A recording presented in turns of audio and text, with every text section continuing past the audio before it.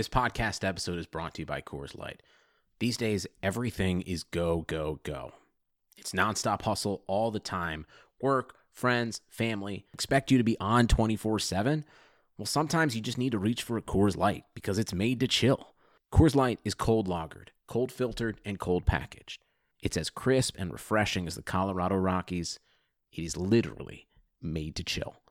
Coors Light is the one I choose when I need to unwind. So when you want to hit reset, reach for the beer that's made to chill. Get Coors Light in the new look delivered straight to your door with Drizzly or Instacart. Celebrate responsibly. Coors Brewing Company, Golden, Colorado. Hello, everybody, and welcome to this week's edition of the Equalizer podcast. I am your host, Claire Watkins. I am joined this week again by Miss Pardeep Cattry. How's it going, Pardeep? I'm pretty good, Claire. How are you? I'm good. I'm excited to talk about this game. So we're just going to kind of dive into it. We're going to talk about the NWSL Challenge Cup final that was played to a draw between the Portland Thorns and Gotham FC, a 1-1 draw that Portland did ultimately win on penalties. We'll get into the details, but I want to just start with, Pardeep, did you enjoy watching this game? Did you think this was a fun one? Eventually, yes. Yeah, fair. The second half was probably more objectively fun than the first half, though. I mean, it's not like the first half didn't lack for entertainment. I think the first half went kind of the way we thought. Portland was just, oh my gosh, they were attacking all the time, and not like they kind of slowed down in the second half, but it got more even. And then I always find penalty kicks inherently entertaining, even though they're cruel. I don't know what that says about me, but I found it entertaining. Yeah, I thought the narrative of this one was was really enjoyable, just in that I think we all maybe had some prior feelings about how we thought maybe this was going to go, a team that we thought maybe had an advantage. I think that a lot of people were expecting Portland to take this one in regulation. They score very early, right? Christine Sinclair scores in the 8th minute on a great shot. It was a long shot, just slips right past Edie Haracic, who ultimately ended up having a great game. And you think to yourself, maybe, oh no, what are we in for here? But I'll say, in terms of enjoyment of that first half, a couple of things. One being that it felt like a final. You know, the Portland fans had drums. That was great. We're still getting used to hearing actual organic crowd noise on the streams again. And I thought hearing that was really nice. Gotham looked a little bit nervous, maybe, in the context of it being a final. And Portland definitely tried to set the tone early. And they were able to do that and maybe this is a good place to start. So the goal that Christine Sinclair scores is a series of mishaps from Gotham's side. Carly Lloyd has the ball. She plays kind of a bad touch. Christine Sinclair comes in to win the ball from her. Carly Lloyd, there you watch that, you're like, I think maybe you got to foul there immediately once you lose the ball. And then Gotham's defense, their center backs did not step to Sinclair, and she had a lot of time and she took it and she got that goal. And you think to yourself, okay, Gotham is not executing maybe at the level they need to be executing at to keep this one close. What were your impressions of maybe that first 15 minutes of the match? I think you summarized it pretty well. Again, we come into this match knowing that Portland is going to be ridiculously hard to beat. And I think you could see that watching Gotham play. It didn't feel like it was concise at all when they were defending. And like you said, there were a lot of individual errors that led to that goal from Sinclair, which was a great goal. But it was a problem that persisted throughout the first half. And my ultimate reaction is just that it is going to be very hard for a lot of teams to play this Portland team this year. Because it's not like Gotham didn't have the pieces or the players to compete at any level in this league. It was a really hard task, and you could see it for more than just that opening 15 minutes. Right. Let's actually talk about the pieces for Gotham here, because I had some questions about their 11, maybe, that I don't think that you can point and say, this was a bad choice or this was a bad choice, but Gotham is still sort of putting together this full 18 player roster. And the pieces that they're choosing to start versus choosing to have come off of the bench, I think, are interesting. Obviously, a point of discussion in that first half was they have been starting Carly Lloyd, right, as their center forward, number 9. And that has left, Evelyn Vienne on the bench. And it's not just that Vienne is like a talented player, but she's kind of your hot hand right now. She's been scoring for Canada. She was scoring for Paris FC. She was scoring a lot in the French league when she was on loan, and sort of relegating her to a late game sub does limit the impact of that kind of a weapon. We saw Ifeoma Animanu spend a lot of time on the bench on Saturday. And in the defense, they started Lewandowski and Freeman together, which I don't have anything specifically bad to say about either of those players. However, Gotham has had to sub center backs with some frequency during the Challenge Cup. And it does seem like Estelle Johnson calms things down when she comes in. So I wonder, what are your impressions on some of those decisions? And do you think that Gotham is still tweaking to go into the regular season? Yeah, spot on. That's basically what I've been thinking about too. To start on the center backs, I thought Freeman and Lewandowski, I mean, I don't think they're necessarily problematic players to have, but they probably had the worst performances of anybody during that game, especially during the first half. And it really was bizarre to me that Estelle Johnson didn't start that game. Right.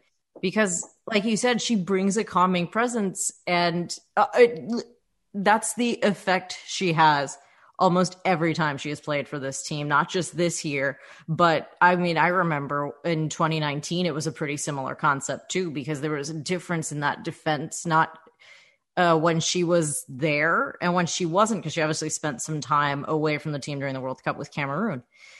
So, I mean, maybe Freya Kuma's taking a bit of an experimental approach there, but I think at a certain point, Estelle Johnson should probably be one of the starting center backs for this team, no question.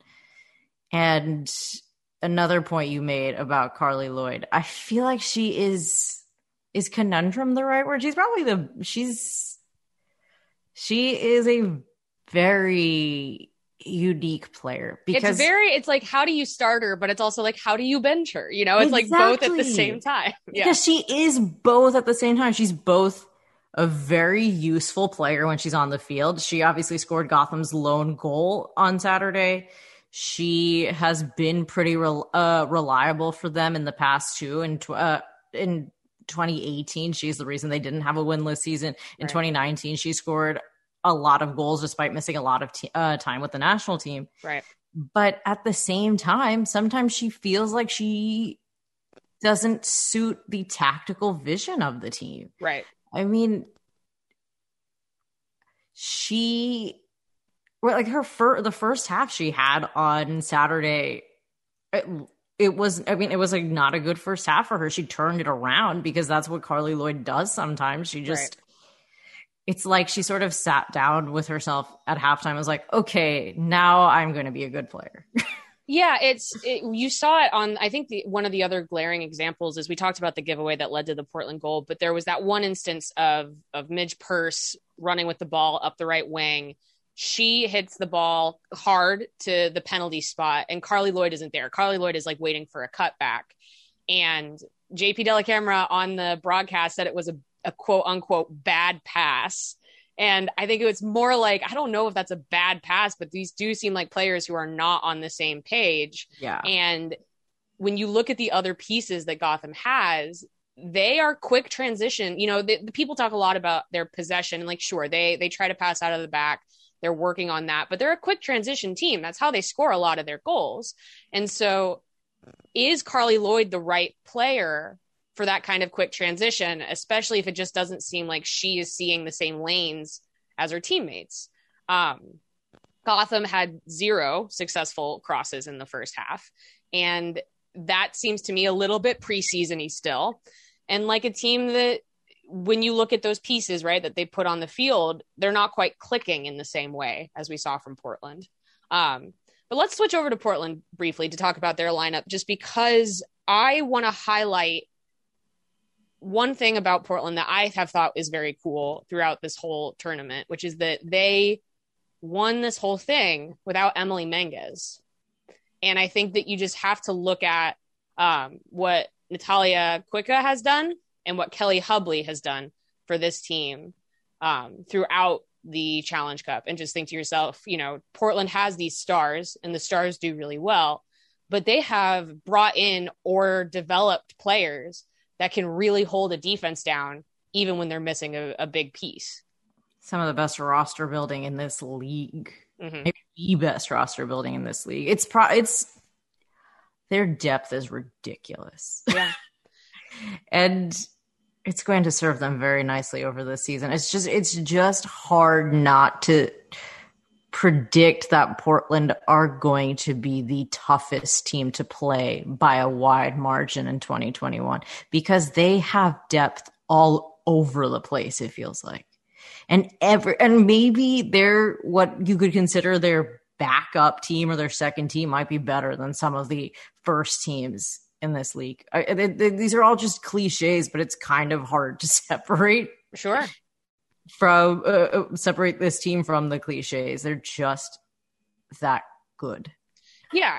We've talked about this. This has been a through line of their whole tournament, but Portland is not a large team. They don't have a lot of depth, but the depth that they have is very high quality and has clearly been coached into understanding exactly what their roles are and have been developed with the team for a long time. They have many players. Like you look at someone like Kelly Hubley, she's been with Portland for 5 years and is only really in 2020 and 2021 gotten serious playing time. That's a lot of development. That's a big commitment of a club to a player and a player to a club, with the understanding that if you spend enough time in this system, when your number is called, you're going to be ready to go. And that turned out to be true. I think Angela Salem is another one who she's a really kind of undersung hero for that team, because that team doesn't have a lot of sixes. So they need her to be really steady in that defensive midfield. And she's been doing that for them. However, let's talk a little bit about Portland's struggles, though, because this game didn't break open. They get this first goal in the 8th minute, and you're thinking, oh boy, this could get ugly. And then it didn't, partially because I think Gotham did a great job of keeping their heads in it and staying very mentally engaged and working their tails off to try to stop Portland from getting another one. And Portland got a little bit snake bit in front of goal. Lindsay Horan, Crystal Dunn, you got Sophia Smith. You're thinking to yourself, there's no way that they're just knocking on the door and they don't break through. But if they had lost this game, if the penalty kicks had not gone their way, this would have been such a frustrating game for them. And I'm sure it actually still was, right? Right. This game is kind of the definition of not taking your chances, because they had 26 shots, but only 8 were on target. And it was kind of comical the way they just couldn't get these shots on target. Obviously, some of it you can owe to the Gotham defense. And obviously, Didi Hericic did a great job in Gotham's goal. Yeah.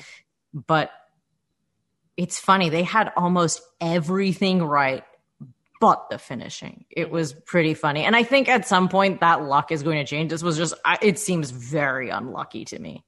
That's the way I can see it. Because at some point they're probably going to put these goals. Maybe I'm being optimistic, actually, but I have a feeling at some point because like I said, they're doing everything else right. So at some point these goals are going to go in.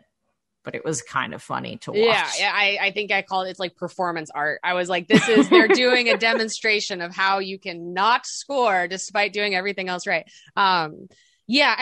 They were getting a little bit fancy in front of goal. I think that was part of it. They were putting really nice sequences together, and they were kind of looking for that final pass. And sometimes you just wanted them to shoot it.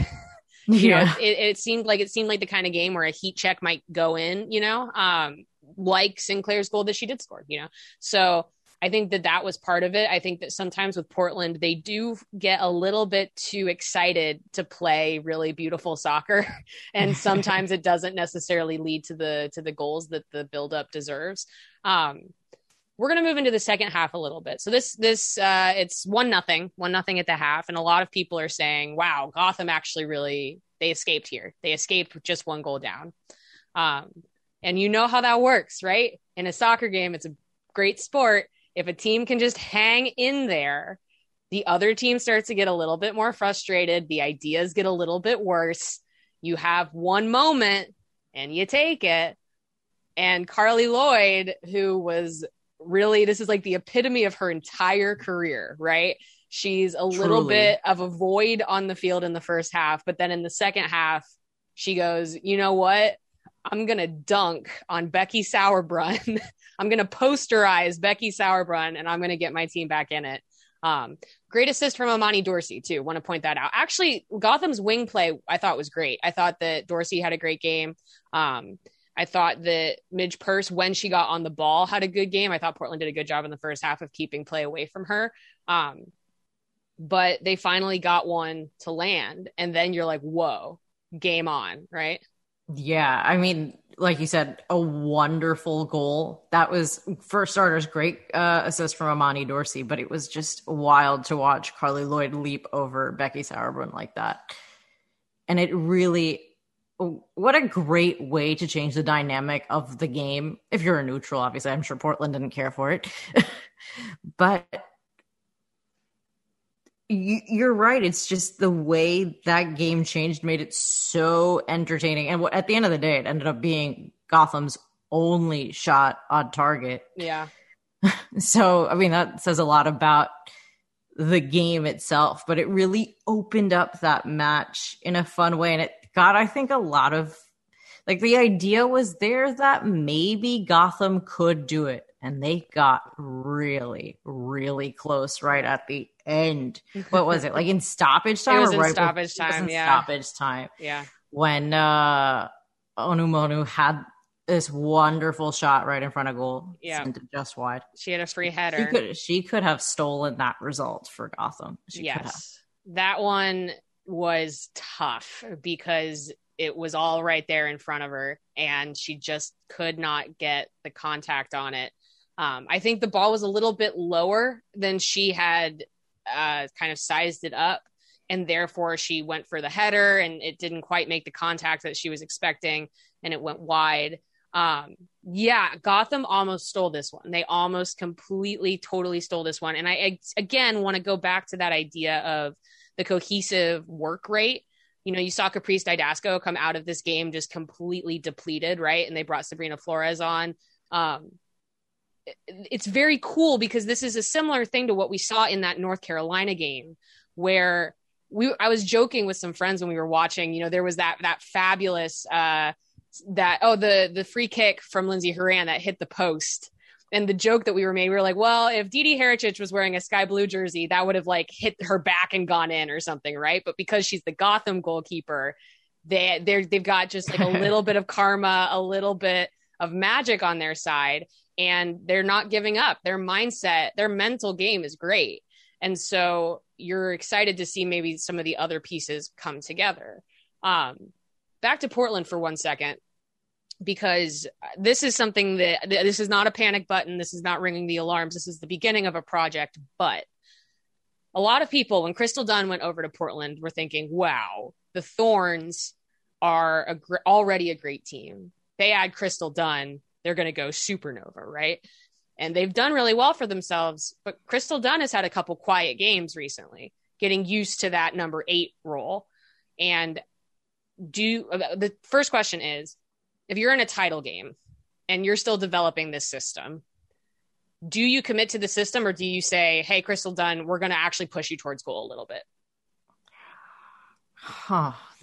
That's a really good question. I based on what I feel like I know about Mark Parsons and this idea of putting a lot of time and development into each player and the system, I think you probably have to. I feel like he probably could have rightly taken the gamble and say, focus on the system. We can probably still win this game, even if you're struggling a little bit. Yeah, right, exactly. Right. Even before this game starts, you're like, okay, we're probably the favorite. So you focus on the system, right? And we'll make the adjustments if we have to, but we can take this bet. We can 100% take this bet. Yeah, I think you're right. And that's what we saw. And I don't think that it was a deciding factor in a deciding factor in the game. That's not why Portland couldn't score. Wasn't because of where Crystal Dunn was playing. But this is kind of a new role for her. And so my second question is, knowing what Crystal Dunn's skill sets are, both as a defending player and an attacking player, do you think that this is the role for her as an 8? Well, actually, let me editorialize a little bit. I don't think Crystal Dunn is going to play as the 8 for Portland forever, because Christine Sinclair is not going to be playing professional soccer forever. I think that's what you think. I know, right? That's a challenge, right? But I think that Crystal Dunn is probably going to be the 10 for Portland in the years to come. But for now, this is where she fits on the field. Do you think that this is the best use of her skill set, with the understanding that it might be relatively short term? Is it the best? No. Yeah, it's not.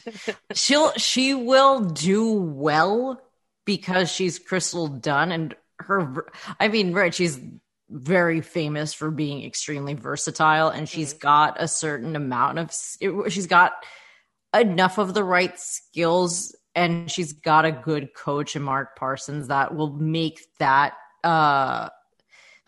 choice as successful as it can be. But it's pretty wild that after so many years of having Crystal Dunn play professional soccer, we are still waiting for her to for the system to meet her instead of her meeting the system. Right. This is her 4th position, right? Because she was the number 9 for Washington. She plays outside back for the United States. She played the 10, a dual 10, in the box midfield for North Carolina, and now she's a dual 8 with Lindsey Horan. It's a curse. Yeah. Crystal Dunn she's just like, I'm gonna be pretty good at everything, and it's kind of a curse for her to all of her coaches to be like, well, then I'm gonna need you to do something for me. Right? Yeah, it's true. But you know what? She wins trophies doing it, so she's a winner. She's not a bad trade-off. Right, exactly. It's a team sport. It's a team sport, and you play it and you win, and that, she'll be happy to add more trophies to her trophy case. And again, she keeps showing off that she's really good at doing a number of different things. Exactly. Okay, so let's get into the penalties. Let's talk about how this game ends. So Gotham, Portland has many chances. I thought Simone Charlie had sealed the winner when she rounded the keeper. She was offside. Didi Hericic, you have to shout her out. She is a player that I saw her have a really tough game against Chicago in the fall series last year. And I was like, I don't know about this. And she has had a wonderful Challenge Cup to the point where I'm like, she's playing herself into a starting job. I don't know if it's with Gotham, but she's going to be playing in this league, right?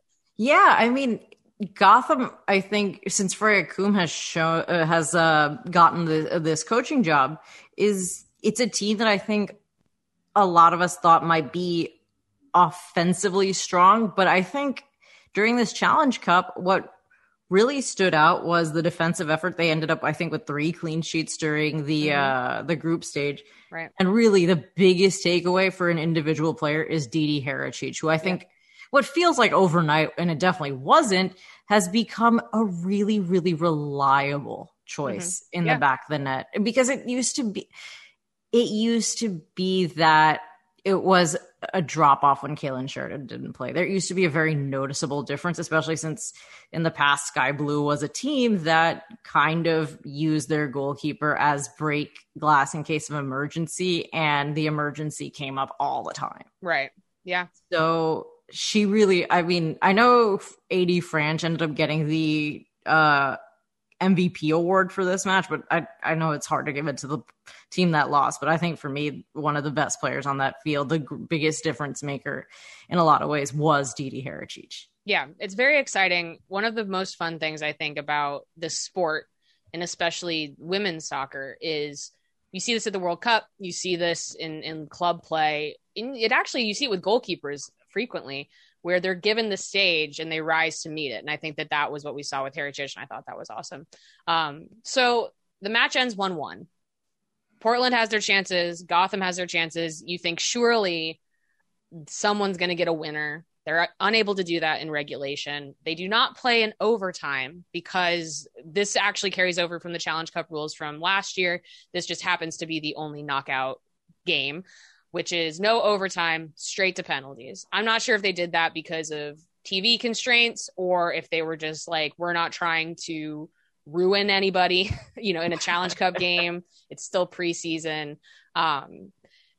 So we go straight to penalties. That's a bit of a bummer because you do watch that game and you think, God, give them 15 more minutes and someone's going to get a goal here.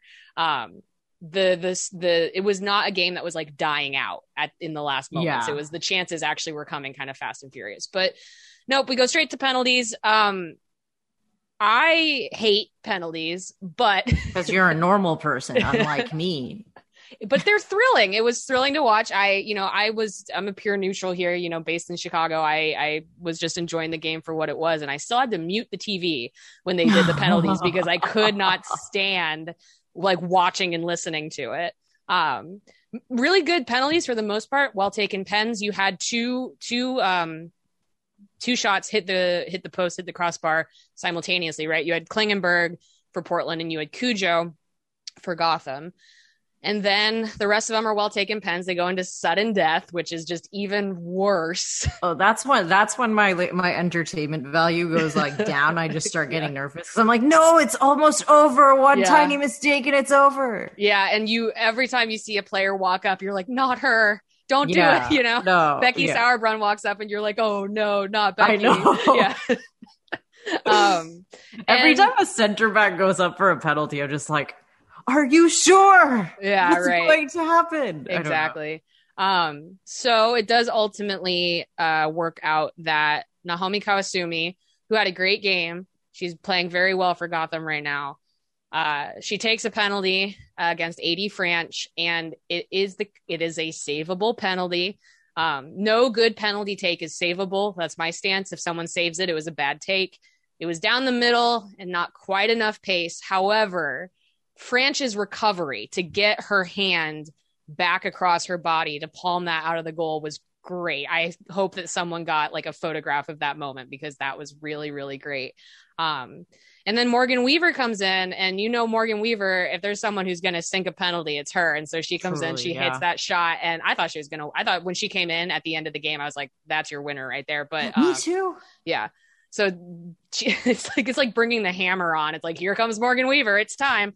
So she sinks the penalty. Portland wins the 2021 Challenge Cup.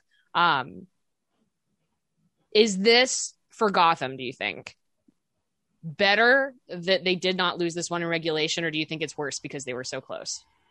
I think the players might think it's worse, but if you're asking me, I think they have a lot of positives to take away from the fact that that after conceding in the 8th minute and facing a truckload of shots, having center backs that did not have their best game by any stretch of the imagination, I think the fact that they still showed not just some resilience in the first half, but really a lot more in the second half. They have a lot of positives to take away from this. Yeah, really.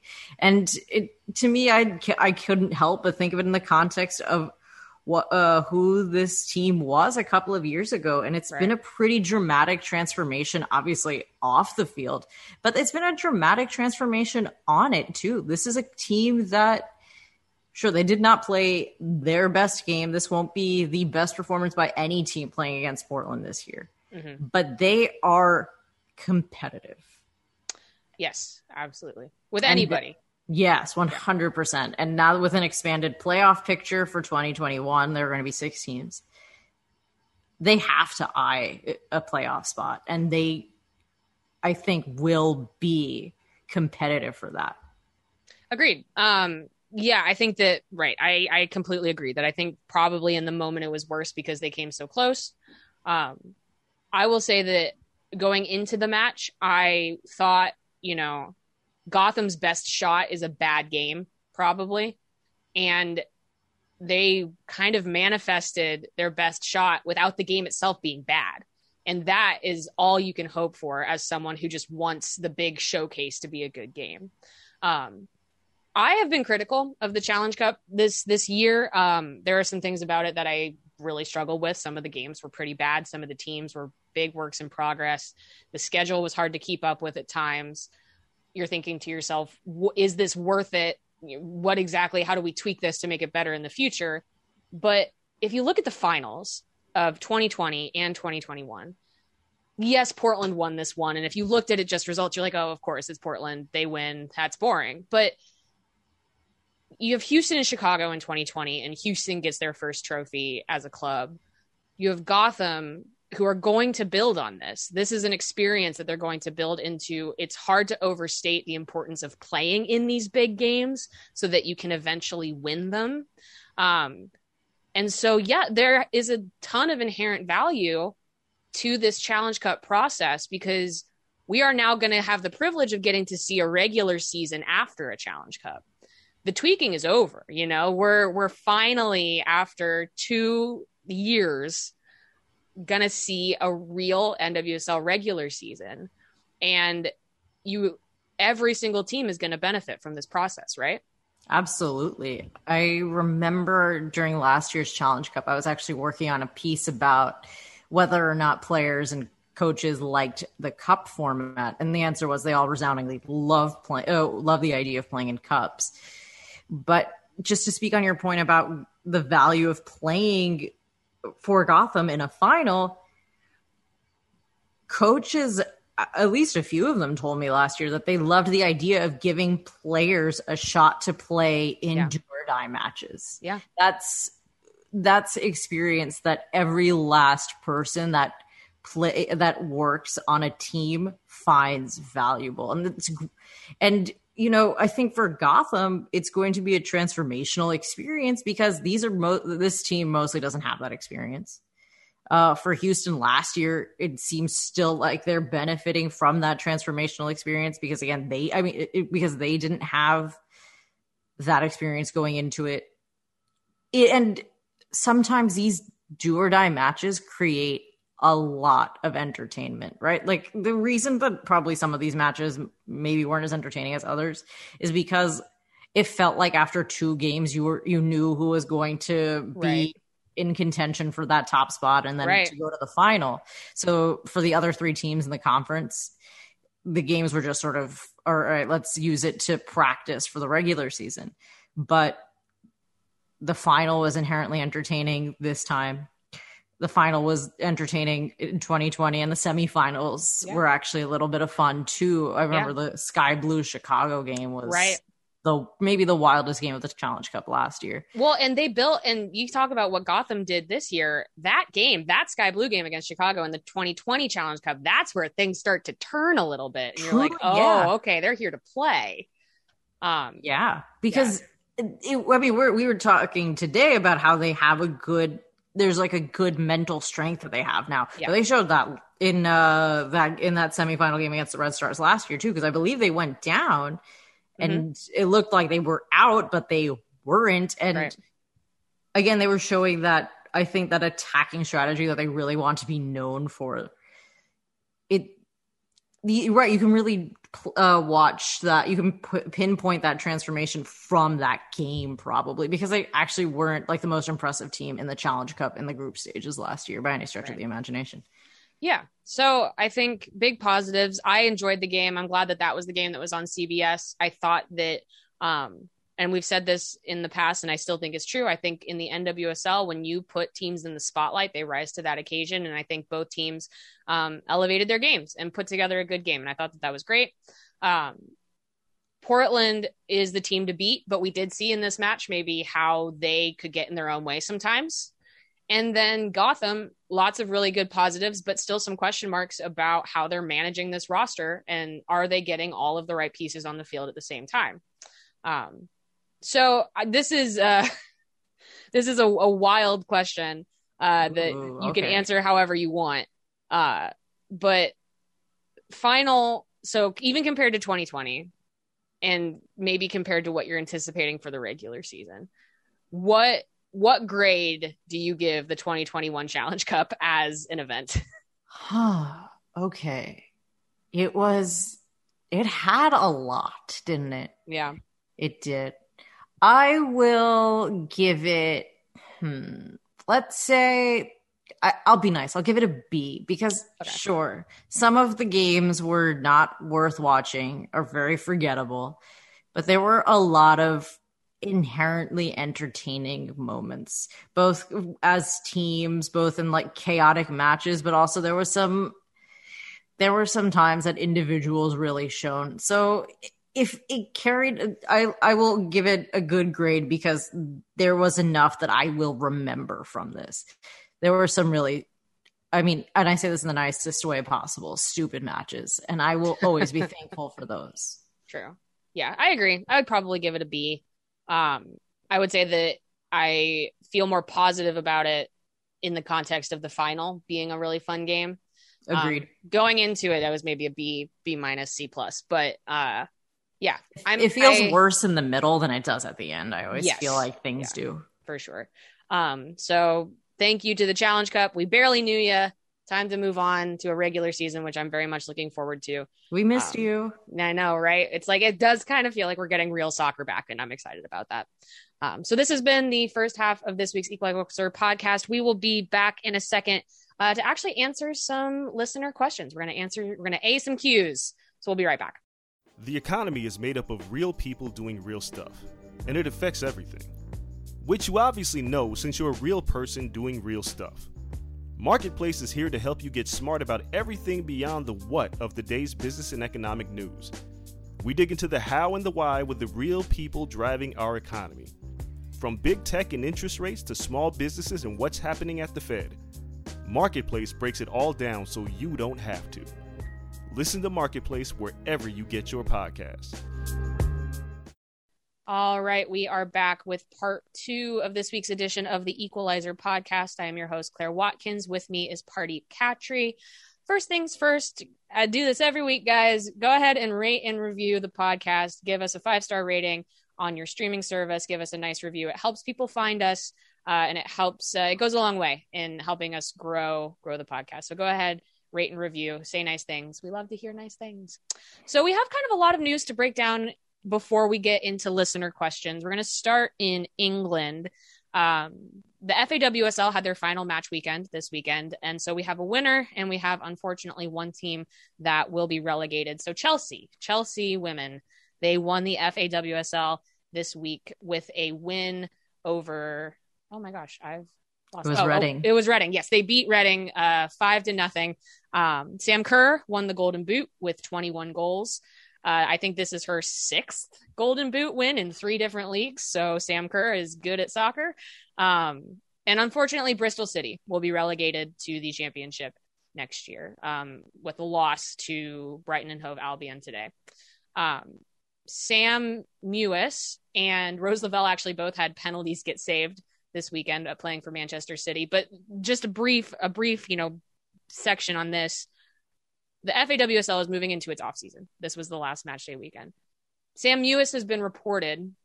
I believe it was actually the Equalizer that broke this, right? Dan and John broke that Sam Mewis is coming back to North Carolina for the NWSL regular season. It's unclear what the terms of that deal are. I wouldn't be shocked if it was a summertime loan, kind of like we're seeing with Eugenie Le Sommer, right? The idea that she still is under contract with Manchester City because she did have a 2-year contract with them, but she's coming back to play in the States for the summer, which makes sense to me in a number of reasons. I'm sure one is that she'd like to play some soccer while she's home.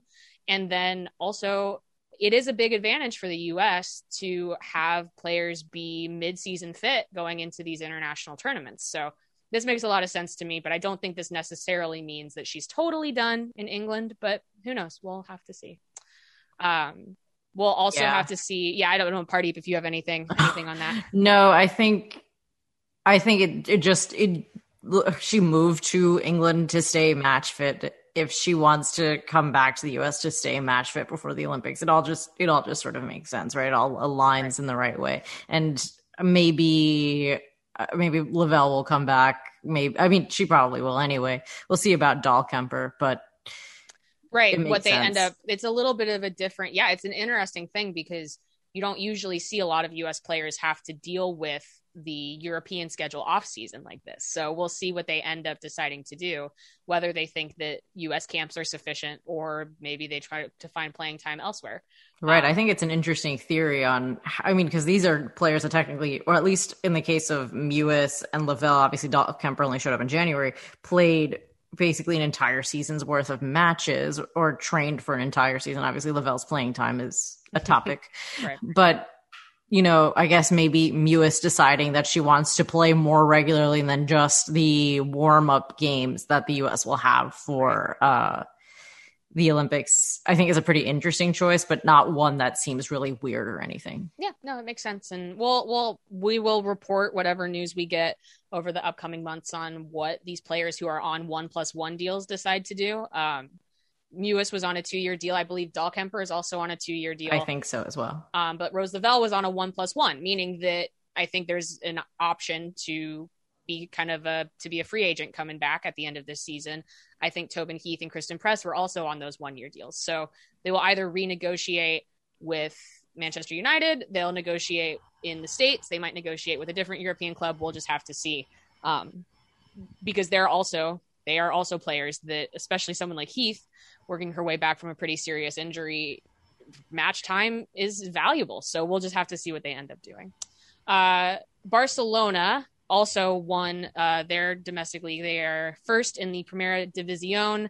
I thought it was pretty fitting that you had the 2 Champions League finalists win their domestic leagues this weekend, and then they will play each other in the UEFA Women's Champions League final on Sunday, May 16th at 3 p.m. Eastern time here in the States.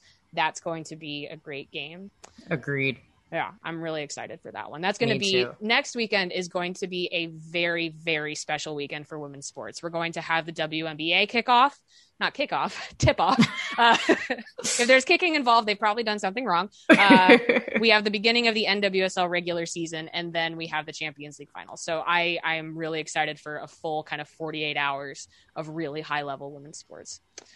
So turning back to the NWSL, we have some ownership news. One being that we had some new people buy into the league this week. Chicago announced a second round of ownership. They have a really kind of large ownership group now. I think someone said it was up to like 36 people on their ownership list. I know, right? So really interesting. We don't know the details of that. We don't know what percentages people are buying into, at what capital level they're buying into it, but good stability for that team that has needed it.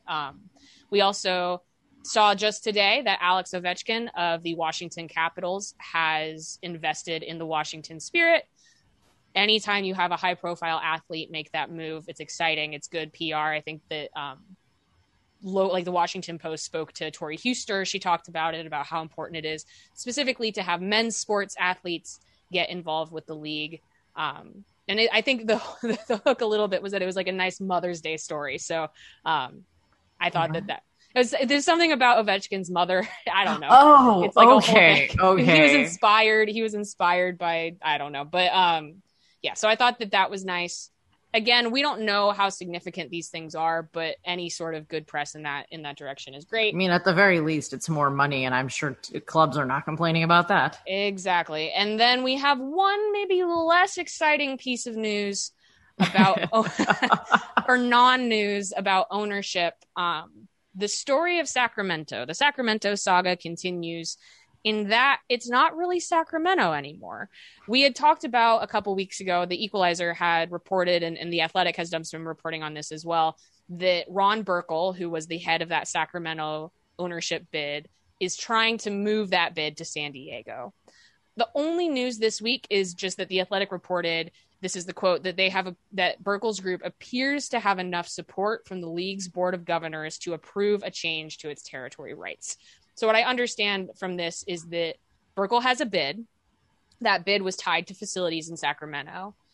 He has presented information to the board of owners that he feels possibly could get a favorable vote with a bid to move that to San Diego. However, we really still don't have a lot of details about facilities in San Diego. It still seems a little bit up in the air.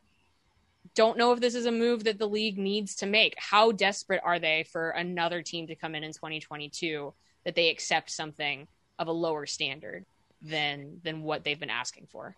Right. That's my question too. I believe I read this in the Equalizer report that Ron Burkle thinks he can get a brand new training facility completed by 2022 and a brand new stadium for 2023. I think they'd be partnering with the USL team down there, San Diego Loyal. But they don't really seem to have land locked down at the moment. It really just seems like ideas and less so anything concrete. And maybe I'm being too pessimistic, but I can't say I'm not concerned about that. Yeah, I think that it's interesting to see. We've seen, it's soccer in America is a complicated thing, especially as it ties to facilities and real estate, quite frankly. And you do see on the ownership level how these plans do change sometimes, right? Like Sacramento was going to do an MLS bid. Now that is not happening. Or even you look at current things in the NWSL, in North Carolina, right? They're partnered with North Carolina FC, which I believe they are playing this season, but they suspended operations for the men's team last year. They are working on trying to get a new stadium. They've been talking about that for years. The Orlando Pride it was announced that Orlando City was being sold to new ownership. And we only found out this week that the Pride were included in that. There was a possibility that the Pride were in some trouble of being kind of broken out the same way that the Royals were divested from Salt Lake City. So it's always a little bit concerning when we're having these conversations, because it feels like, and this goes back probably to that conversation about Salt Lake City, about what happened with that sale, which is that the women's teams are not always at the forefront of these conversations, and people are struggling to get the facilities that they need. 100% for me, it's on the facilities. I think that was something that Lisa Baird has spoken about, right, is how important it is to have, obviously for players and coaching staff alone, it's really important to have the stuff to build a successful team on the pitch. But the optics of both this team and the league are they rely on good stadiums. Yeah. A lot of the time. And right now we're thinking about this Sacramento/San Diego team joining at the same time as Angel City. And right now Angel City has a lot of buzz attached to it. And if San Diego, if they can't lock down the space to create those facilities in San Diego at any point, obviously I'm not saying they have to have everything ready to go next year, but if they have a concrete plan, then they'll be fine. The problem is that I still don't see the assurances of these facilities. And I think if they cannot promise these facilities in a timely fashion, then I think it's best for the NWSL to have some bad feelings now, instead of having a franchise that struggles for years to come in that department, at least. Obviously, you can't control all the time whether or not the teams are playing well or not, but you want at least that sort of off the field side to just be fine and stable, and just, you want it to appear like a professional league at all times. Right. Yes. The thing that I do think is true, and I think is valid, is that there's room probably for even 3 teams in California, 3 NWSL teams in California. You have your LA team, maybe a San Diego team, maybe something further north, right? Like Bay Area. I think that is sound. I think that the actual concept of moving the team from Sacramento to San Diego, I'm not sure that makes a huge difference. It's just a San Diego team now. But I agree. I think that you're setting up problems for the future. Essentially, if you don't have the foundation that you need, you're going to be either shoring that up so you can just kind of keep crawling forward, or you're going to have a sale in the future or have a move in the future. And so I don't know if the NWSL should be willing to make those problems. So I don't know. We'll see how this goes. They're still saying 2022.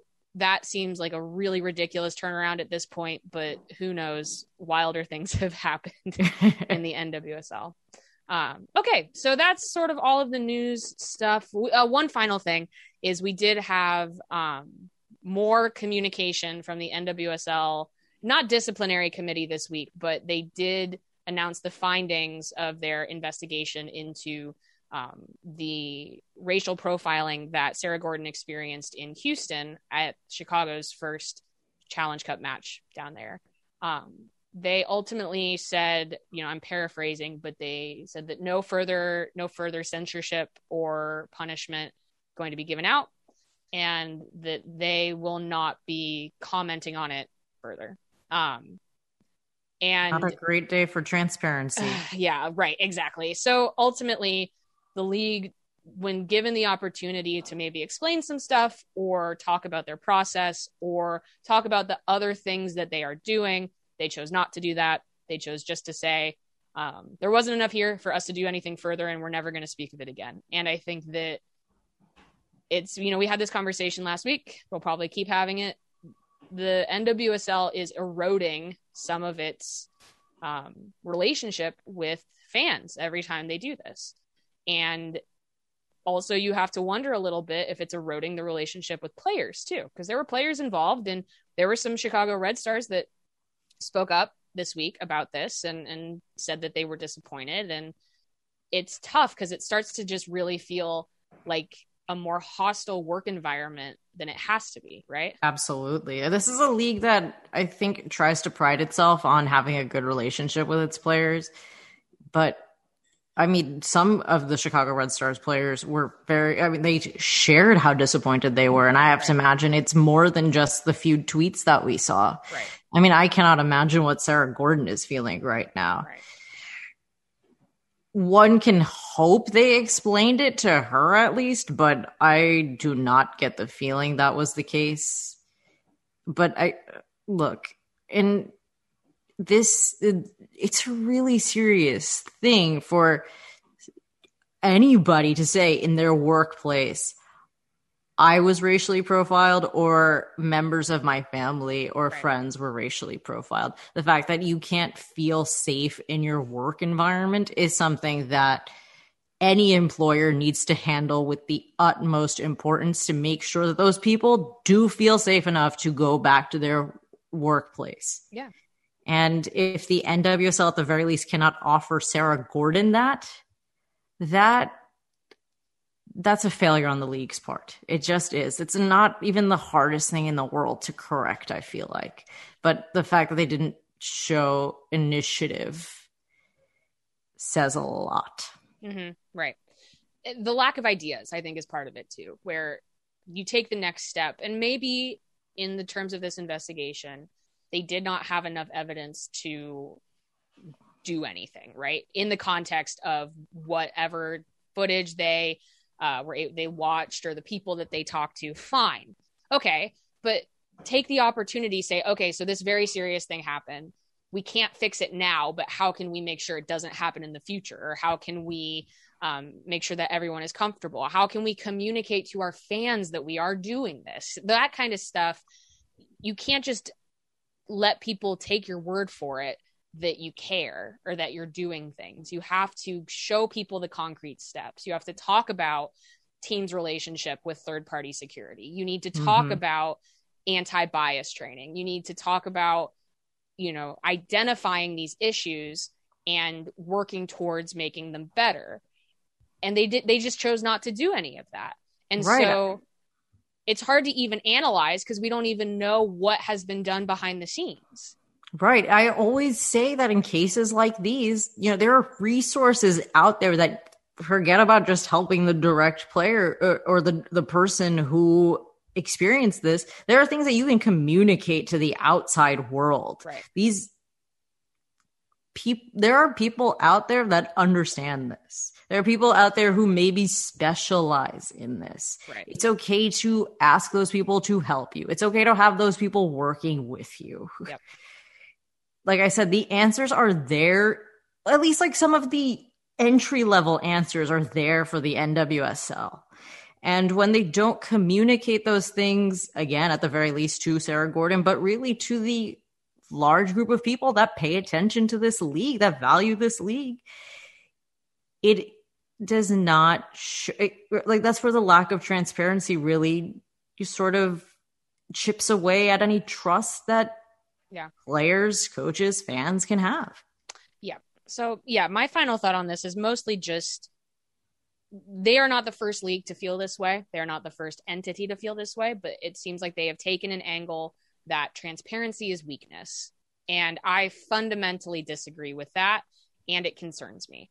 And so you just have to understand what situations do not call for control, hyper control. And I think that you can actually work towards making things better by acknowledging harm done. It doesn't make you weak. It doesn't, I don't know legally what they feel like they can do. I'm sure they're getting advice from lawyers. But yeah, it's turning into kind of a cauldron of emotion that is going to keep bubbling over. It's just not going to go away. So with that all said, that's all the news this week. We're going to answer some listener questions, which some of these are, thank you everybody who commented on the post on the Equalizer site. Thank you for everybody who tweeted. These are good. I'm excited to jump into these. So this is some of these actually, we're going to start with the questions. We're going to bounce around a tiny bit. We're going to start with the questions that maybe pertain to this Challenge Cup final. We have a couple Gotham questions and a couple Portland questions, which makes sense because they've been on the mind. Let's start with, and this is also a piece of news, but this is part of the questions as well. Olivia Moultrie announced this week that she is suing the NWSL for the opportunity to play professionally under the age of 18. Olivia Moultrie is a 15-year-old player who was offered a scholarship to go to North Carolina when she was 13. She forewent that. She went professional. She has accepted endorsement money, so she is no longer an amateur player, technically. She has been training with the Thorns for 2 years now. This is her third year. The NWSL rules state that you cannot sign a contract with a team until you are 18 years of age. This came up when Ellie Carpenter went to go play for Portland. She actually joined the team and did not play her first game with them until I think like days after her 18th birthday. You just have to wait. So there's a lot going on here, right? Yeah. A couple of things. Thing number one is there maybe an understanding, a legal basis, demand from across the world that a player who is under the age of 18 should be able to play professional sports? There's precedent set there, right? In other women's leagues and in men's leagues.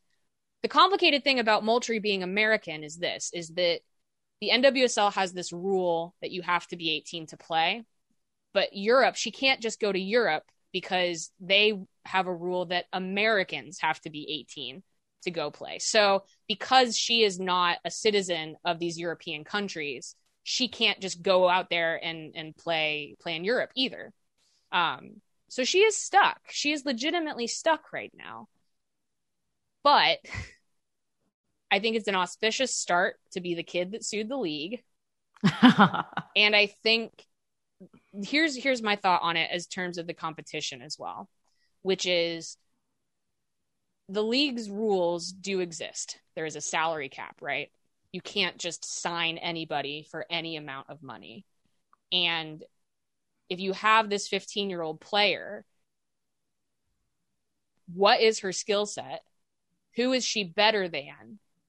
And does this need to happen at all? There's just a lot going on. What are your thoughts, Hardy? Yeah. A lot going on is really the right call here.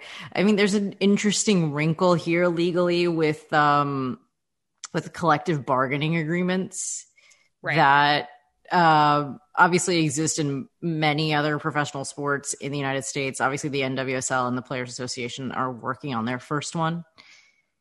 And I mean, that was kind of the NWSLPA's take on this, is just like, we have a CBA to negotiate. Right. It's such a fascinating case, though. I don't know how well it will work out for Olivia Moultrie and her family who filed this lawsuit, but because I mean, I'm not an expert in antitrust law by any stretch of the imagination as someone who has studied no law whatsoever, but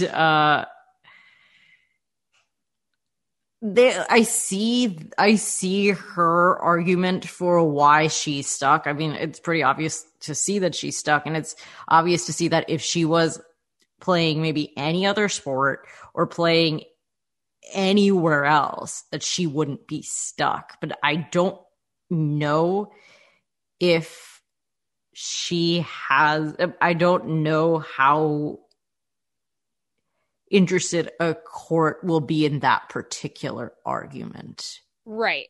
I think when you look at some of the verbiage as well, despite the fact that she has a point, there are some indications of some frivolousness here. Her lawyer made the argument that they weren't aware of the NWSL's rules when she forewent her amateur status and moved to Portland. There is actually evidence that that's not true at all. There was a piece written in the New York Times about her 2 years ago that quoted the league rule. That's not. And also, even if that is true, that is not the burden on the league. Google it, look at the league rules. You can't use the fact that you didn't know something as a legal defense for anything. Right. Unless it really wasn't clear. Right. That's not the case here. Not the case here. You also we've seen with Moultrie, we've seen a pretty strategic PR strategy with her ever since she signed to Wasserman. That has included these pieces either in The Athletic or in the New York Times. I believe Portland-centric writing has been done about her as well. You saw tweets of support, right, from a certain number of players, all of which are Wasserman players. You start to wonder, okay, we're getting some work here done by the agent. The agent is trying to get this story going, probably leading up into this lawsuit, get some of the popular opinion on their side. It's only kind of working. I think a lot of fans are like, okay, if she's good and this works great. If not, there's a lot of other really good players here. And then you look at some of that, the complaint itself that was filed in the court, and they say that she's being denied the opportunity to play in the Olympics and the opportunity to develop into a U.S. women's national team player. And she has played for the U17s, and she doesn't have a lot of recent history with them simply because the U17s haven't really existed because of the pandemic. And so you look at that and you look at the realities of what you're seeing in the U.S. player pool, and you're like, I'm sure this kid is great. I'm sure she's really good.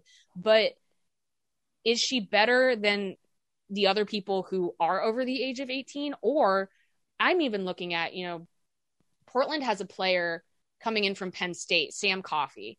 And you watch Sam Coffey play in the NCAA tournament and you say, is she better than her? Is she, is it more is that a better contract? And we haven't seen the club itself talk a lot about this. It's really been from the agency, from Wasserman and from Moultrie's family. I don't know what Mark Parsons thinks. Right. It's also, I feel like it's a really weird strategy to make a lawsuit about the NWSL about the U.S. women's national team. Because let's say, right, you said she's played for the under 17 teams, under 17 team. Obviously, they haven't played in a while because of the pandemic, like you said.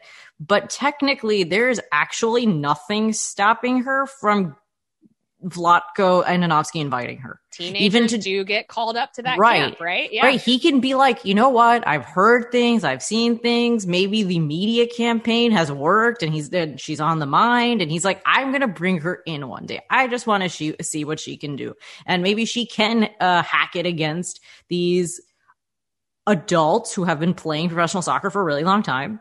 And there's nothing stopping her from doing that particular thing. You're suing the NWSL. The point to make is that she can't play league soccer. The point to make is that she can't play, like most of the games a soccer player plays or in a lot of cases are with their club teams, and she can't play for a single club team in the world, basically. That's the point you have to make. And you have to say it's the NWSL's fault.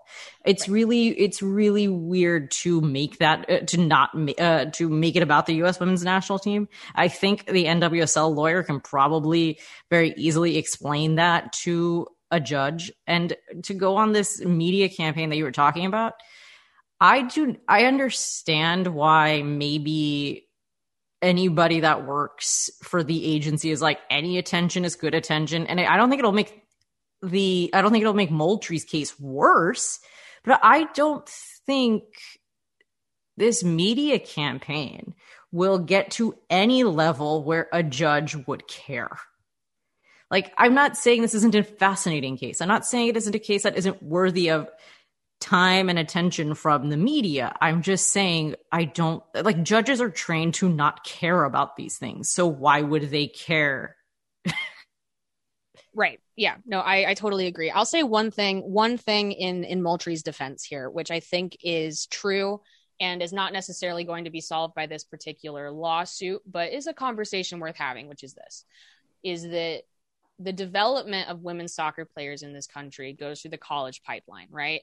And it's tied to ideas of amateurship as controlled by the NCAA. It is tied to academics, right? You have to graduate high school before you can go do that stuff. And that is limiting. So I think when the point is there and is decent, that if you have someone where that pipeline doesn't work for them, there should be an option to do something else. And I think that's fair. Yeah. And so you look, I compared it, I think, it just is it's a bummer that the equivalent of like a G League for the NWSL is an amateur academic institution. Yes. But that doesn't mean that this particular player is going to win this lawsuit. So I think that it's a good conversation to have about that pipeline. And we will just kind of have to see. I know the NWSL keeps saying that they're working on a homegrown rule. I think that they're very concerned about parity when they're developing that. They don't want a team like Portland to be able to sign and stash people. And so I think that's part of their concern as part of their parity rules. I think that is part of their defense of this. When they made a statement, they said, we have the rules that we have for a reason, and we think that they are the correct rules to keep the NWSL competitive.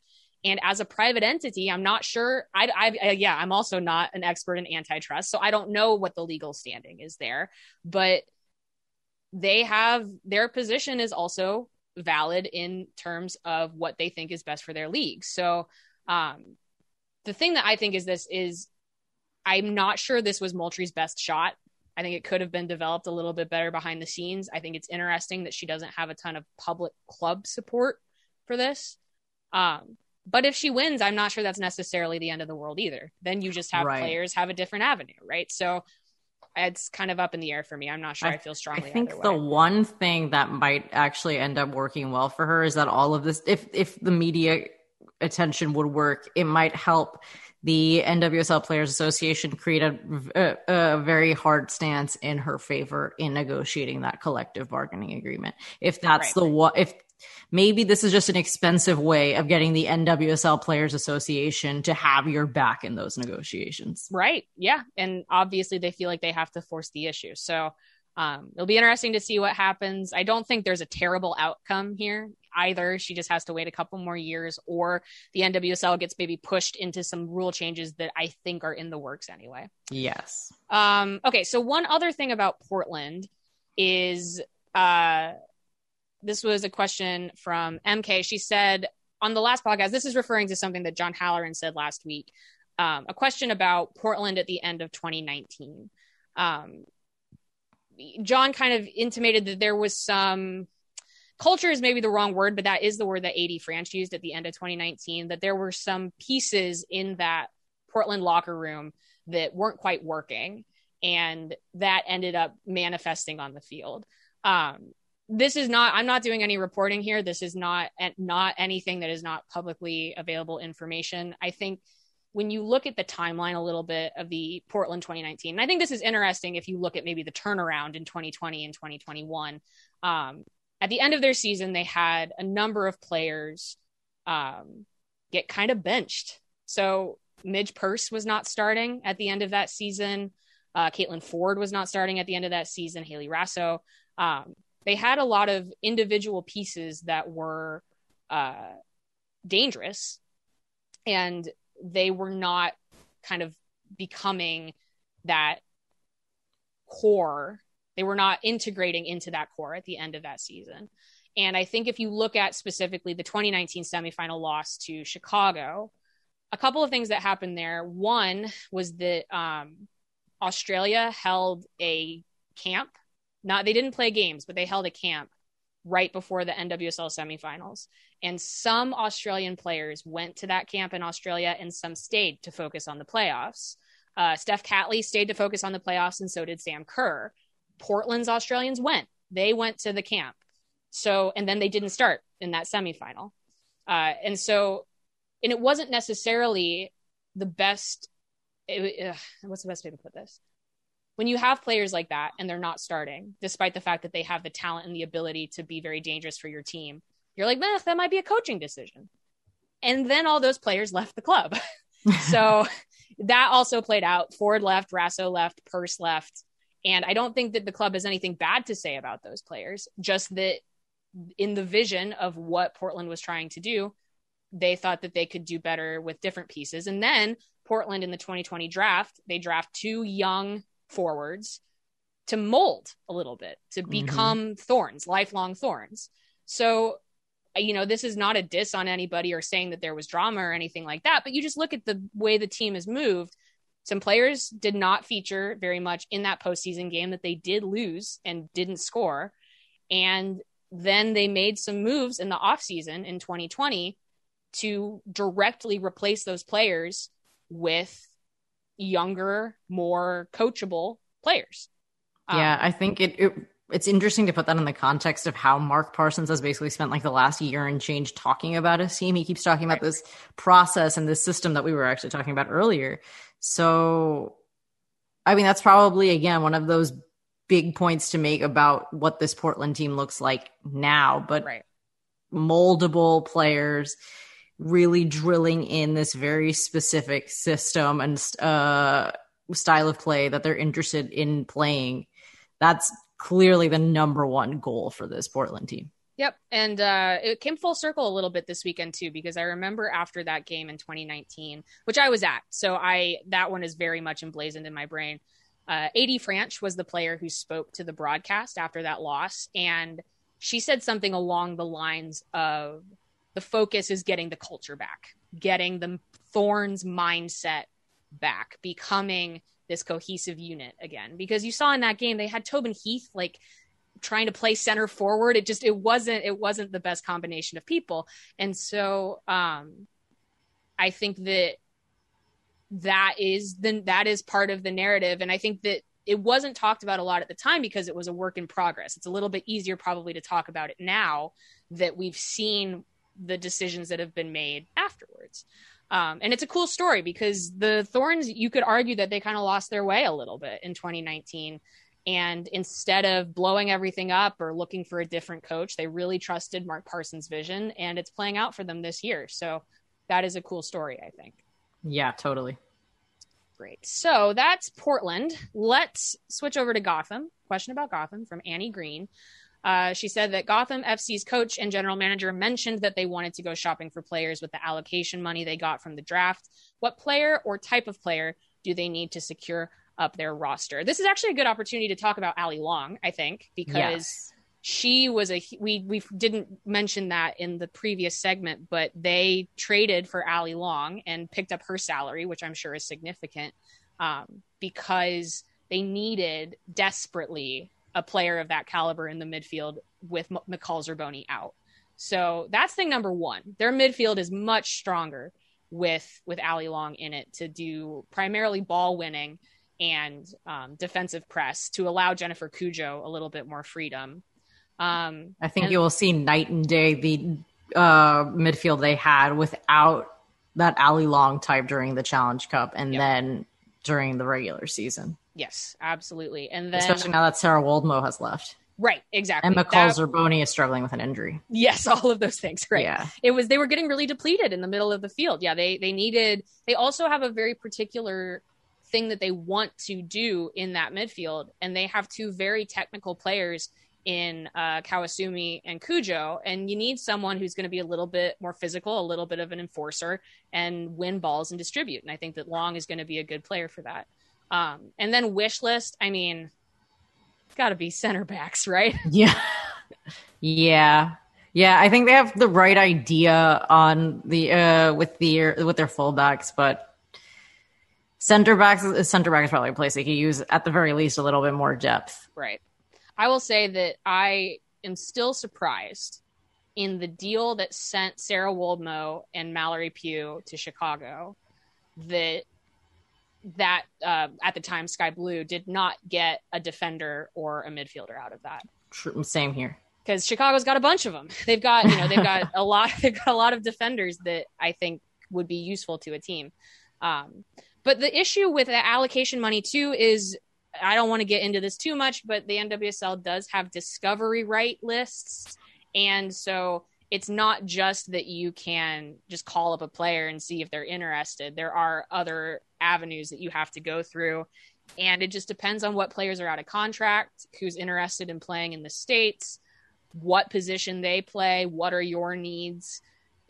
I understand why NWSL teams end up sitting on allocation money sometimes, because there are a lot of factors that go into getting those signings. Yeah, building these rosters with the rules it's a lot of work. It's why I commend Portland for the roster that they've built. But to be fair, Gotham is actually, I think, building a pretty decent roster themselves. They have depth in a lot of places. Actually, they could probably, if McCall Zerboni if she can't actually end up playing a lot of the season, maybe they might want a couple of, maybe at least one more option in the midfield. But they've got a good core of players. Yeah, they really do. And I think that in the context of what we were talking about in the Challenge Cup final, buying players with allocation money is one thing too, but they also have a lot of attacking talent, including Brianna Pinto, who is going to be joining the team eventually. Maybe you trade an attacker for a defender. I think that they have some wiggle room there, though. I think they're trying not to mess with the vibe, right? But I think that if you do target that central defense as being an issue, they have some pieces that they could move around to make that happen. Though if you're talking about attack, they might get a little help if Carly Lloyd decides to retire. Not because not for any particular reason, just because they'll have. It'll be less tricky picking out the attacking formation every day. Yes, that's very true. That is definitely probably up in the air in the years to come, to see who they want to hold on to with a look to the future. Sometimes Carly Lloyd says that she'll retire after the Olympics. Sometimes she says she'll play till she's 50. Right. You never know with her. Okay, so another question here. I actually want to address this because I think that the question is a little bit confused, and I want to clarify something. Which was, someone was asking about the NWSL disciplinary committee. They said, who is on the NWSL disciplinary committee, and or what is the demographic makeup of the committee? These really feel like decisions being made by rich white people, or at least to serve rich white people. So I want to clarify that the disciplinary committee is different than who was doing the investigation for the Sarah Gordon incident. So these are two separate things. The disciplinary committee mostly exists to handle on-field discipline. And so I agree that got really muddy with that first round of discipline when you had people get fined for social media posts. We don't know who is on the disciplinary committee. That is anonymous intentionally. They want that to be an entity that is unswayed, right? Yeah. So, but as we all know, there's no such thing as a truly unbiased objectivism. It's just not real. These are people. But I think the fact that it is confusing is just another indicator that the league is really struggling with communication right now. Right. Transparency, it's a good idea. It will leave us all less confused from time to time. It's okay to make those distinctions every now and again. Yes. And feels like something simple, but Yeah. I would also guess maybe that the disciplinary committee is not the same people all the time. Yeah. It's probably a bigger group of people, and a few get called on every given week or whatever. Right. I would love to hear less from the disciplinary committee, I think. Yes, I think we're all in agreement on that. Especially on social media posts. That feels a little... Yeah, it's a little bit overbearing. We had a question about kits. When was it decided that the visiting club and the NWSL will wear all white kits? Is it a marketing opportunity being missed? I don't want to go too deep into this because we could talk about this for a very long time. But I think, we're seeing more customization in the NWSL, which is great, but people have limited funds for customization. Those orders that you get, that you place to Nike to then sell, are way more expensive. There are league mandates for what those look like. You are limited by what Nike has available. I think it makes sense to me that every team has one cool kit and one functional one. Sure, it's a marketing opportunity, but I think that the bigger issue in terms of kits in the women's game is just distribution more than anything else. Larger orders, readiness for large orders, timely distribution, that kind of stuff needs to improve before we start worrying about having, the perfect design for every shirt, I think. Yeah, totally agree. Though at least if you've got one interesting kit, then I will be pleased on that front at least. Mm-hmm. All right. So last question. This is kind of a fun one, and I cheated because I kind of thought about this beforehand, and I should have warned you, Pardeep.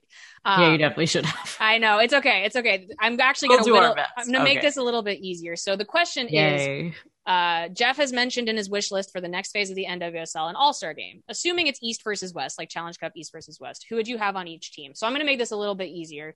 We're not going to come up with two different teams for each division, but I am going to give at least who I would have on my best 11.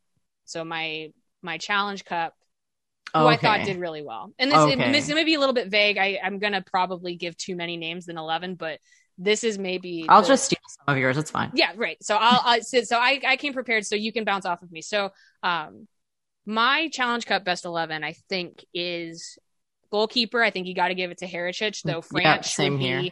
Heritage or Franch. I think that they both had really good tournaments. Oh, I'll also say that I do kind of find missing two games to be disqualifying for the best 11. Yeah. So this is going to be based on players who played all four games. So Heritage or Franch.